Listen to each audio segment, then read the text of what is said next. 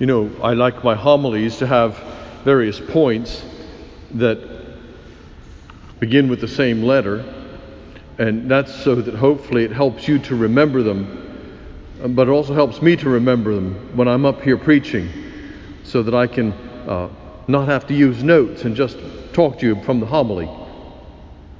And usually there's 3 points, but tonight there's 5, and they begin with the letter M. Last week I mentioned that in the cycle of readings we're taking a break from the Gospel of Mark, and the fathers of the church have given us 5 weeks to focus on this 6th chapter of John's Gospel. This 6th chapter of John's Gospel is very important. It's a keystone passage of Scripture for Catholics.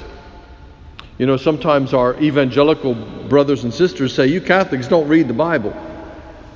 And they'll say, "You don't memorize the Bible." And I'll say, "Well, maybe not as much as you do, but we do memorize the Bible." And to show what I mean, I can ask you tonight that one verse, "You are Peter, and on this rock I shall..." There's one verse every Catholic's memorized.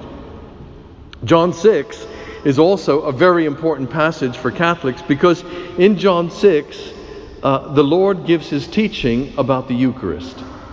That's why the church has given us these 5 weeks. This is the second of 5 weeks to learn and to hear the Lord's teaching about the Eucharist.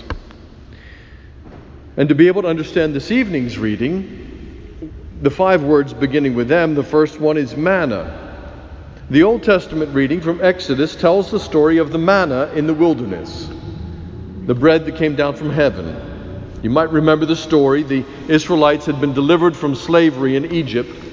They were out in the wilderness, and they began to grumble and say to Moses, "When are you going to feed us? We're hungry." Moses prays to the Lord, and the Lord provides this miraculous bread from heaven, which was like dew on the ground. And when they picked it up and gathered it, they could eat it. Now in the 17th and 19th century, 18th and 19th century, Bible scholars began to become more rationalistic, and they studied the Bible and the Old Testament times with the assumption that miracles were impossible. So they said, well, what could this manna have been? They came up with various natural explanations. Some thought it was the bark of a tree that was edible.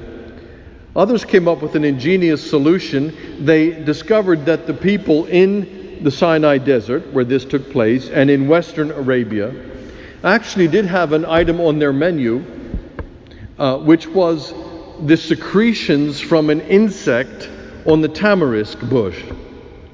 And these secretions were very similar to the way the manna is described. It was soft, it was a little bit sticky and sweet tasting, and it was edible. And so the rationalists said, you see, this was no miracle after all. It was just the secretions from an insect on the tamarisk bush in the Sinai desert. Well, I don't really buy that, because the Bible said it was a miracle. However, it could have been the kind of miracle Jesus did at the feeding of the 5,000. Because what did Jesus do there? He took the bread and the fish that the boy had, and he multiplied it. He took something which was already existing in the natural order, and he multiplied it to feed the multitude. So it could be that by God's power, Moses also was able to take this unusual food in the desert and multiply it in order to feed the people. The other thing which we're told in the book of Exodus is that quail came and settled on the ground, and the people could pick them up, and they could have flesh as well as the bread to eat. Scientists have also discovered that quail from the eastern part of the Arabian Peninsula and northeast Africa migrate to Europe. And on their migration path, by the time they get to Western Arabia and the Sinai Desert, where this took place, they're exhausted, and they land on the ground, and they can't move. Again, there was a natural phenomenon, but God used those natural things to produce the miracle to feed his people in the wilderness. We'll see why this is important later on. And so this manna was the miraculous food of the Lord feeding the people in the wilderness. The second word that begins with M is Moses. You might remember last week I said the people regarded Jesus as a second Moses. Moses went up the mountain to teach the people and receive the word of God. Jesus went up the mountain to teach the people. Moses fed the people in the wilderness. Jesus fed the people in the wilderness. And the people were looking at that point in time for a second Moses, just like they were looking for a second Elijah. They decided that John the Baptist was the second Elijah, and was this the second Moses? That's why at the end of last week's reading, they said, surely this is the prophet who was to come. This is the second Moses that we're looking for. And then Jesus stands the whole thing on its head. And he says, it was not Moses who gave you the bread in the heaven, your father's the bread in the wilderness. It was our Father in heaven who did. And then he said, and I am the bread that comes down from heaven. I am the manna. I am the miraculous bread by which you will be fed. And in doing so, he introduces the third word which begins with M, which is the Messiah. In saying that he is the one who has come down from heaven, he's saying, I am the anointed one. I am the one you're looking for. I am the Savior. I'm the one the prophets told you about, the Messiah.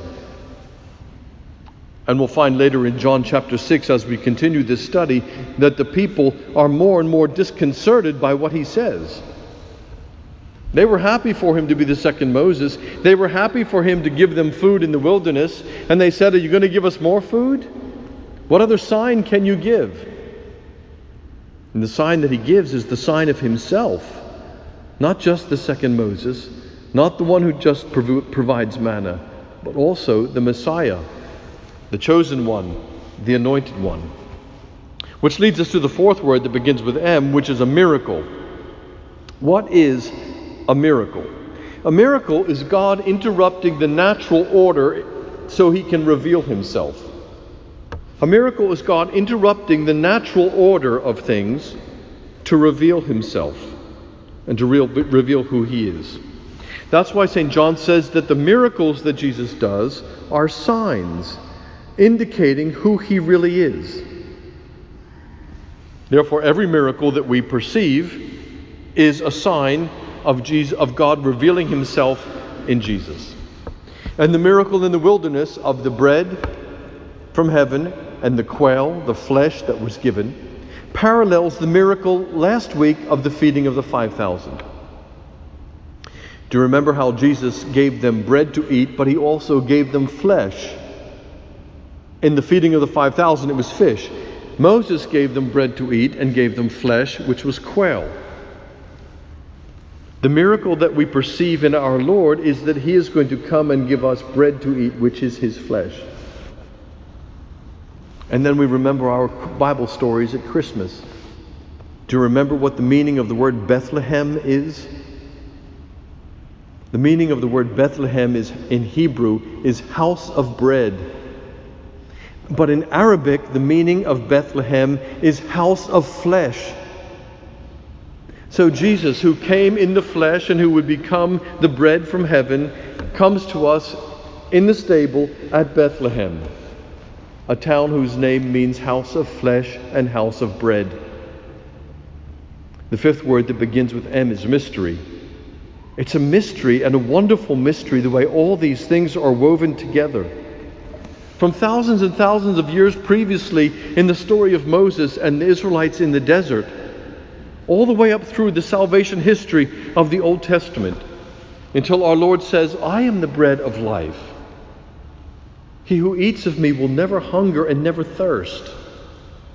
It's a mystery how all these things are fulfilled in the very name of the town where he is born, and finally fulfilled here on this altar, where the ordinary bread, the natural substance of our life, is taken and transformed into the flesh of our Lord.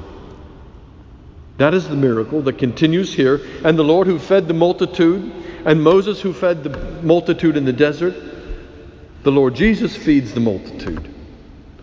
The multitude here tonight, and multitudes of billions and billions down through the ages who have come and participated in this miracle, in this mystery.